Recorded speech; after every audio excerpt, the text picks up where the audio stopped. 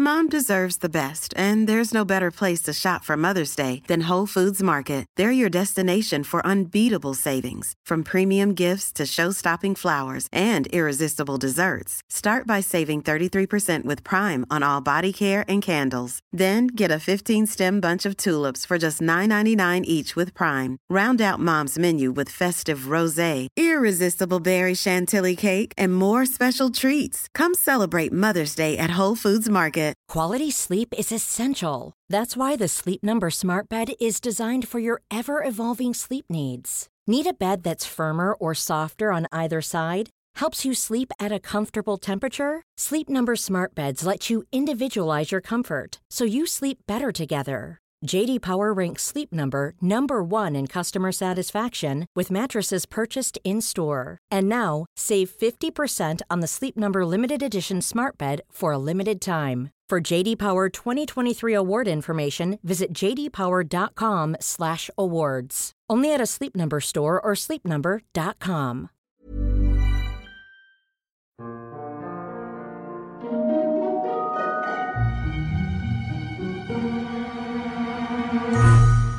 Hello everyone, and welcome to the History of Byzantium, episode 202, A Wild West Vibe. Since Alexius Komnenos came to power in 1081, our narrative has been consumed by the wars he fought against Robert Guiscard's Normans. 4 years of relentless campaigning kept the emperor occupied and unable to do anything about the collapse of imperial power in Anatolia. 2 years on from Guiscard's death, the Pechenegs will move south and begin attacking Roman Thrace, prompting another 4 years of hard military life for Alexius. Even those wars will not bring peace to the Balkans, and Komnenos will be forced to campaign further against threats, old and new. All of this to say that Alexius would spend 12 of his first 15 years on the throne fighting in his European provinces, leaving him very little time to do anything proactive about the crisis in Anatolia. Next week, we're going to cover the rest of Alexius's wars in Europe.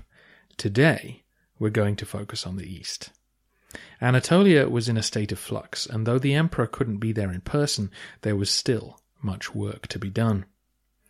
I don't think it's too much of a spoiler to say that Alexius's arm-length diplomacy isn't going to succeed, and that what you're about to hear forms much of the Anatolian prelude to the First Crusade. The last time we actually covered developments east of the Bosphorus was back in episode 195, when the government finally abandoned attempts to fight in Anatolia. As you may recall, in the wake of the Battle of Manzikert, Turkic tribes had begun to settle down on the Anatolian plateau. The climate and flora were similar to their steppe homelands, and the Roman government's attempts to eject them were easily defeated. Although the Turks enjoyed sacking rich Roman cities, they were not initially aiming at conquest. The plateau was an extension of the grasslands that ran all the way back to Azerbaijan and beyond. Anatolia was just a new place to graze their herds, with the added advantage that it was a long way from Baghdad. The tribes and the Seljuk authorities were always locked in conflict, both needing one another, but with opposing senses of how much control the Sultan should have over their daily life. It was the Romans themselves who inadvertently encouraged the tribes to begin the process of forming an actual state in Anatolia. As we discussed in episode 200, various Byzantine leaders came to the Turks with money to help them fight their civil wars. This encouraged the tribes to coalesce around one leader who could secure them these lucrative assignments. And once the Romans gave them control of their fortified cities, well, now they had the infrastructure to begin forging an organized kingdom. The process I've just described is why, by 1081, when Alexius took power, the largest concentration of Turkic settlers was around the western edge of the plateau. This put them in touch with Constantinople, and it's the area from which both Votaniates and Melesinos launched their bids for the throne. We're going to take a quick tour of Anatolia to give you a sense of what was happening, and we'll start here. These are the lands of the former Obsikion theme and the western part of the Anatolikon. This area also includes many ancient maritime cities like Pergamum, Sardis, and Ephesus. A large number of towns in this region were now under Turkish control. When the Romans handed these towns over to Turkic garrisons, they did so under the assumption that it would be relatively easy to get them back. The Turks had no home here. These garrisons weren't going to stand and fight to the death. They would just follow the money. So once the empire's financial crisis had been sorted and an imperial army took the field in Asia again, these garrisons would stand aside.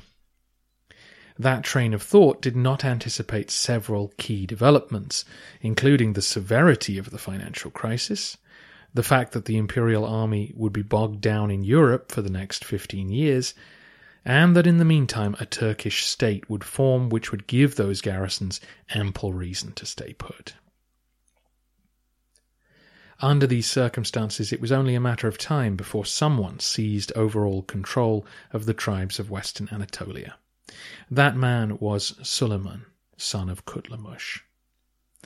Kutlumush was the cousin of Alp Arslan, the sultan who'd been victorious at Manzikert. Kutlumush had challenged his cousin for the throne and been defeated. In the aftermath, his sons had fled to the Armenian mountains to escape retribution. Suleiman had made his way into Anatolia and used his position as a recognizable Seljuk noble to forge contacts with Constantinople. This was the danger that the Byzantines failed to observe. Although Suleiman was leading steppe tribes, he did not have a tribal mentality. He saw Anatolia as his escape from the clutches of Baghdad and an opportunity to build a power base of his own. It was Suleiman who helped Votaniates gain the throne. It was Suleiman who provided the muscle for Melesinos' bid 2 years later. And who do you think was supplying Alexius with all his Turkish mercenaries during the Norman Wars? Suleiman. Suleiman's state is known to us as the Sultanate of Rum, meaning Rome. In order to establish his new position, he took the title of Sultan, and then looked for a strong fortress from which to secure his person and administer his realm. And that's where Nicaea came in. Nicaea is the first major city you would come to if travelling east from Constantinople. It was a famous Christian shrine, being the site of the First Ecumenical Council, and it had formidable defences, both its thick Roman walls and its location next to a lake which provided a further obstacle to assault. Nicaea now became Suleiman's capital, and just the kind of fortress that would give his fledgling state a real sense of permanence. No Turkic force could easily have captured the city. Instead, it seems to have been handed over to the Sultan. Whoever was responsible for that decision had made a serious mistake. Traditionally, the blame is given to the Caesar, Nicephorus Melesinos, though some wonder if Votaniates had handed it over even earlier in proceedings. And then there are those who point to Alexius himself. I mentioned briefly at the start of the Norman Wars that in order to secure a steady supply of mercenaries, Alexius had made peace with Suleiman, endorsing his claims to govern the land he'd taken and essentially leaving the Romans of Anatolia to fend for themselves for the time being. Historians like Peter Frankopan argue that Nicaea was the price of peace. Nicaea was such a well-defended site, just a few days' march from the Bosphorus, that even without its religious significance, handing it over to the Turks was a distinctly embarrassing act to have on one's record. When you factor in that the first target of the First Crusade will be Nicaea, it becomes even more uncomfortable to admit that it was you who handed it over to the enemy in the first place. Anna lays the blame squarely at Melesinos' feet, but then she would If she was protecting her father, wouldn't she? However, several other historians are pretty convinced that it was Melesinos. Regardless, thanks to this act of generosity/stupidity, Sultan Suleiman was now comfortably ensconced inside. He did not have complete control over the tribes of Western Anatolia, but he was clearly the man to go to if disputes arose or you needed a payday. Most of our narrative today is going to focus on events at Nicaea, but let's just complete our tour so that you have a clearer picture of what's going on. If you've got the impression that all of Anatolia has been lost and the Turkic tribes control everything, then you've been misled. Along the coasts, at least, many port towns were still fully incorporated into the imperial system. If they had strong walls and maintained their ships, then they had a good chance of keeping their traditional way of life. Suleiman's Turks had now made major inroads into the cities of the west coast, but along the Black Sea and Mediterranean littorals, imperial rule clung on. Where there were mountains to separate you from the Turks, Roman rule had an even better chance of survival. This included Trebizond in the northeast and Cilicia in the southeast. Up to this point, the general Philaritos Vrachamios still controlled an impressive block of territory centered on Cilicia, including major cities like Melitene, Edessa, and Antioch. And though he nominally ruled them for the emperor, he was practically independent. It was on the plateau itself that imperial authority had ceased to function, though that doesn't mean that there were no Romans in charge anymore. The plateau had become the grazing land of the Turkish tribes, but there were many Romans still living there.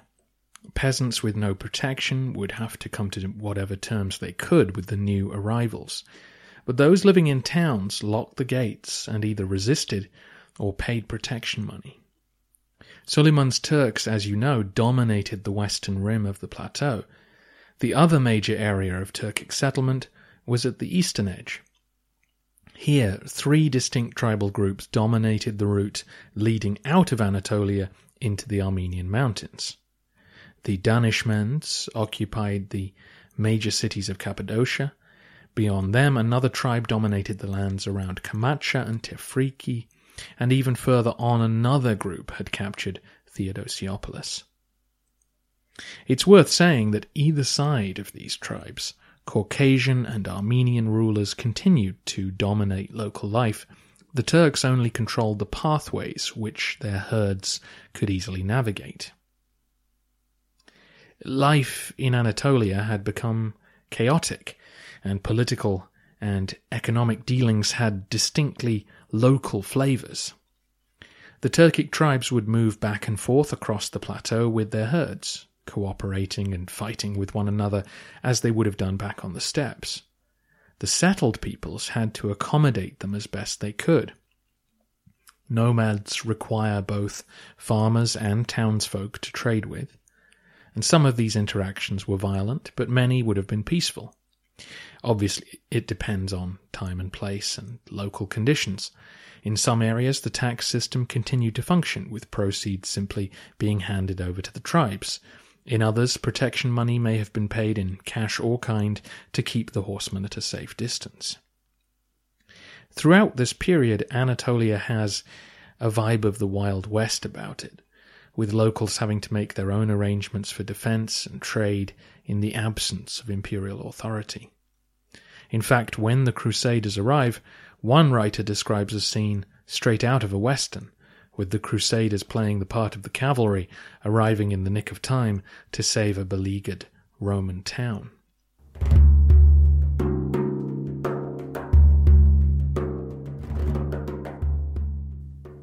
That is how things stood around the time of Alexius's ascension and the start of the Norman Wars. As we saw throughout those campaigns, the Roman army now depended on Turkish mercenaries to give it some striking power.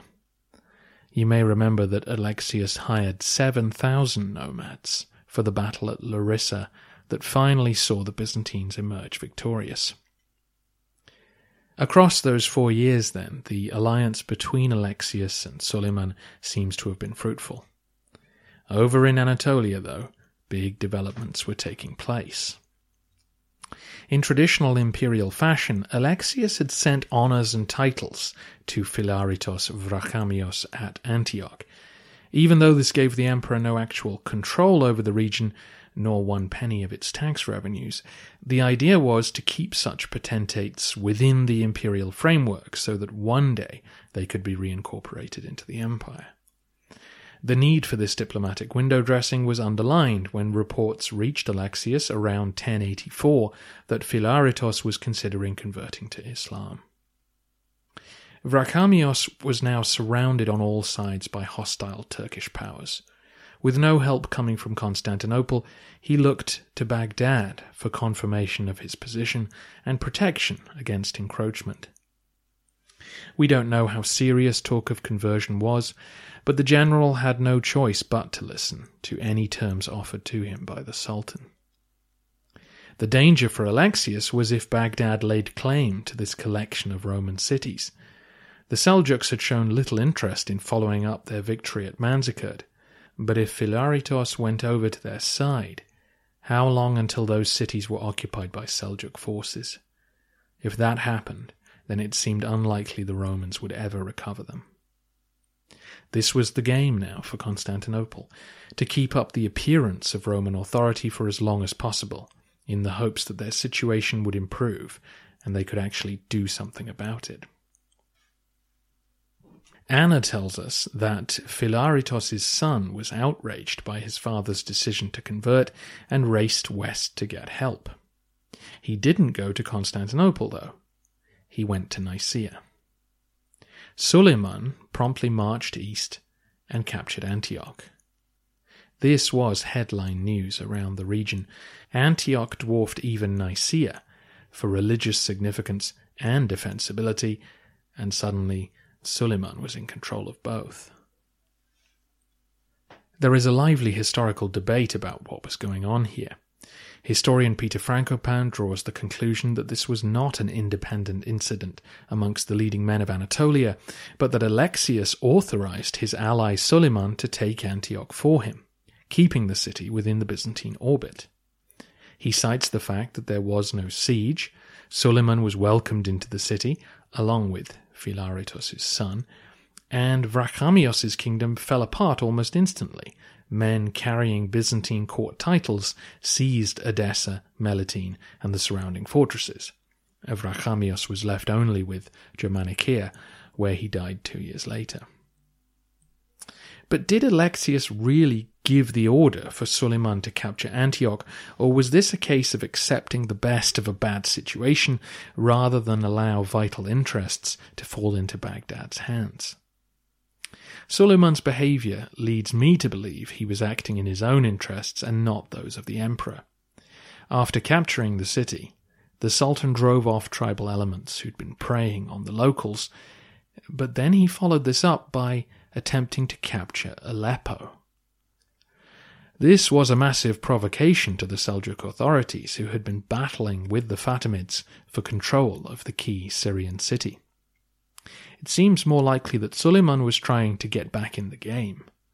If he'd captured Aleppo, he would now be a major player in Seljuk politics, a position his family had lost when his father had been defeated by Alp Arslan. In the summer of 1085, while Alexius was preparing for Guiscard's final invasion, Suleiman was killed in battle on the road between Antioch and Aleppo. His army was scattered by the forces of Tutush, half-brother of the Sultan of Baghdad. Tutush marched forward and seized Antioch. If that wasn't bad enough, when this news reached Nicaea, Suleiman's deputy immediately broke his treaty with Alexius and began attacking Roman land on the coasts of Anatolia. Komnenos therefore had very little time to celebrate his victory over the Normans. The news flooding in from Anatolia was all bleak, as one town after another succumbed to Turkish assault. Alexius had a brief window between the end of the Norman Wars and the start of his conflict with the Pechenegs to give Anatolia some attention. Troops were dispatched to defend the Asian shore opposite Constantinople, but that was about all the empire could reasonably hope to do. Alexius knew at this stage that he didn't have the army to take on the Turks, nor to capture walled cities. What he needed was an ally in Anatolia he could rely on, someone who would at least prevent the situation from getting any worse. He had mixed emotions, though, when, in the summer of 1086, a most unexpected offer of help arrived. Envoys came to court representing the Sultan of Baghdad.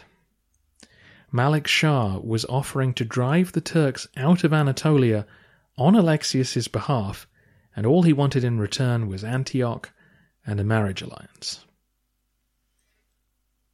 As you probably remember, Alp Arslan was extremely generous to the Romans in the wake of the Battle of Manzikert. He treated Romanos Theogenes with great care and captured only those border fortresses which would secure his hold on the Armenian mountains. Now his son, Malik Shah, was sending equally generous terms to an emperor in desperate need of help. But why would the Sultan want to clear Anatolia for the Romans? Although the Seljuks controlled much of the former caliphate, their military power was dependent on the steppe tribes who they'd dragged in their wake. These tribes had to be constantly cowed and brought within the tent to obey the rule of Baghdad.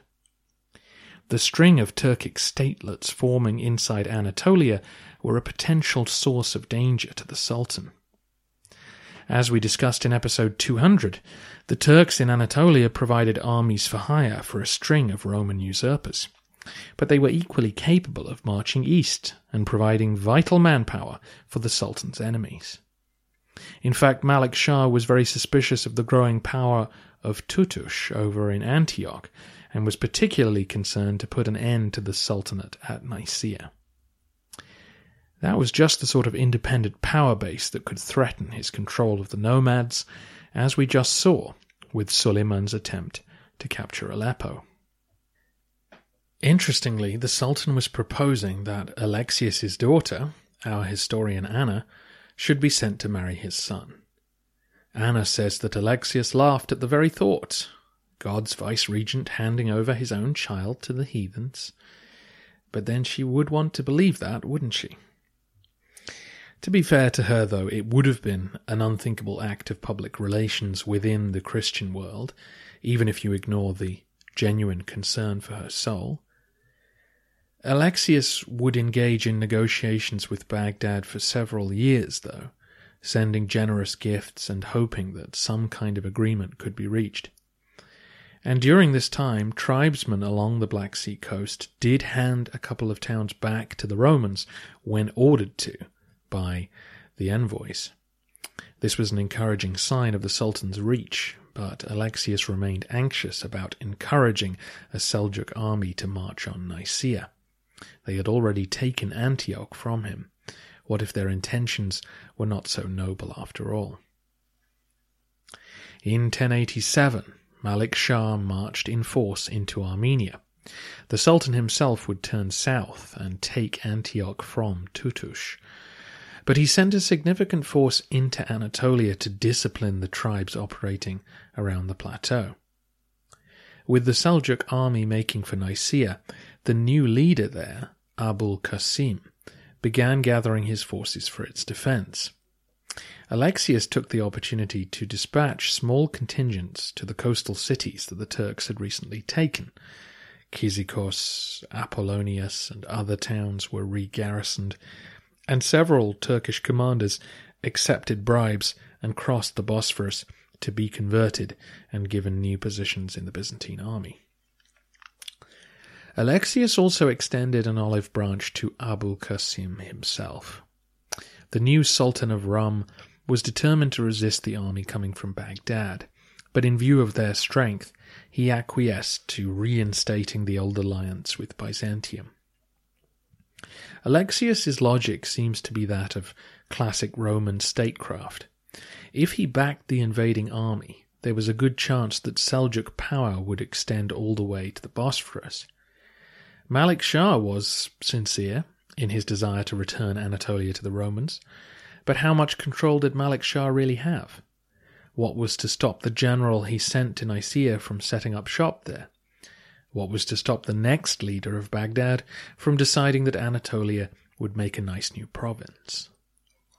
It made more sense to back the weaker party. Abul Qasim had every incentive to keep hold of Nicaea. No fate other than death awaited a man who'd defied Baghdad. Perhaps he could be persuaded to become the new Suleiman, to stop attacking Roman towns in Anatolia and to maintain the peace. The dream in these scenarios is that one day internal politics would open a door for the Romans to sneak a garrison into Nicaea and recover the city without spilling blood. Abul Qasim actually travelled to Constantinople while the Seljuk army was crossing the plateau and was wined and dined in fine style. He was put on the payroll and sent home with a contingent of Byzantine troops in tow. They would garrison a neighbouring castle rather than being allowed into the city, but it was a start.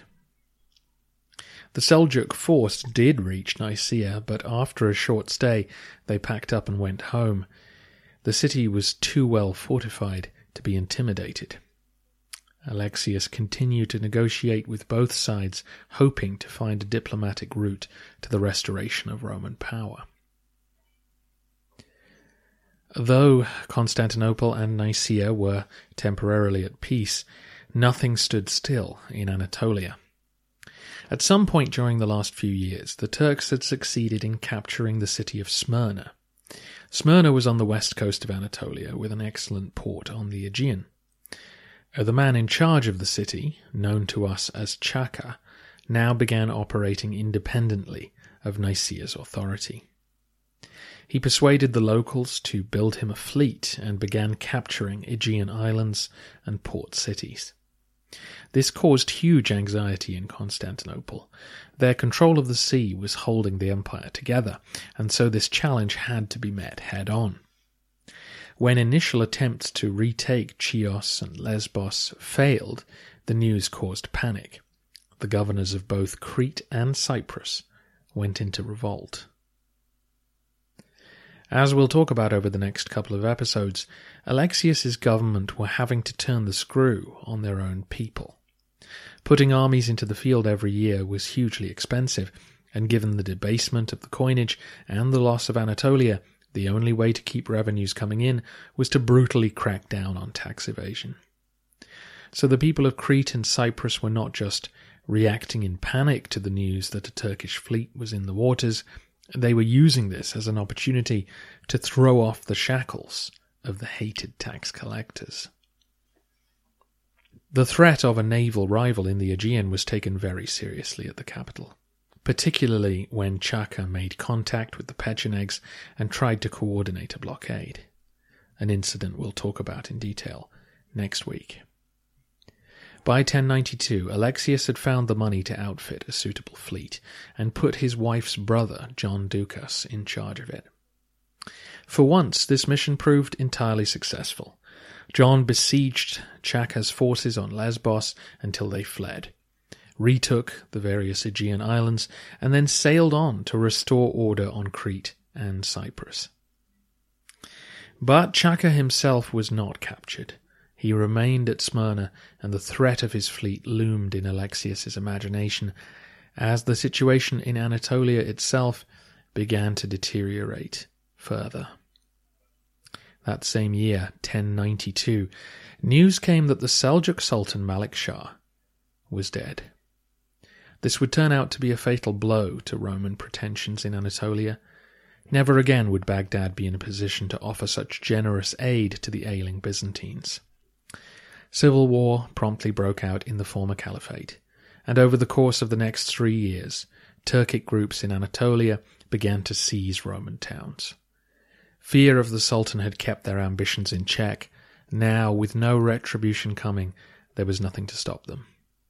Tarsus, Mopsuestia, and the other towns of Cilicia were captured by Turkic tribes between 1094 and 5. While back at Nicaea, Abul Qasim broke his agreements and seized the neighbouring city of Nicomedia. And though he was dead by 1095, his successor showed no sign of weakness. This hopeless position is what prompted Alexius to look west for the kind of manpower he would need if he was going to retake Nicaea and actually campaign in Anatolia again. But before we get there, we need to cover other events in the European theatre. Next time, Alexius has a series of nasty confrontations with the Pechenegs to negotiate before he can truly think of Anatolia again. Of course, Alexius is not the only character in our story. There were many other Byzantines horrified by news from their former homeland. Men and women at court were talking often of what needed to be done to restore the Asian provinces, and top of their to-do list was to find a new emperor.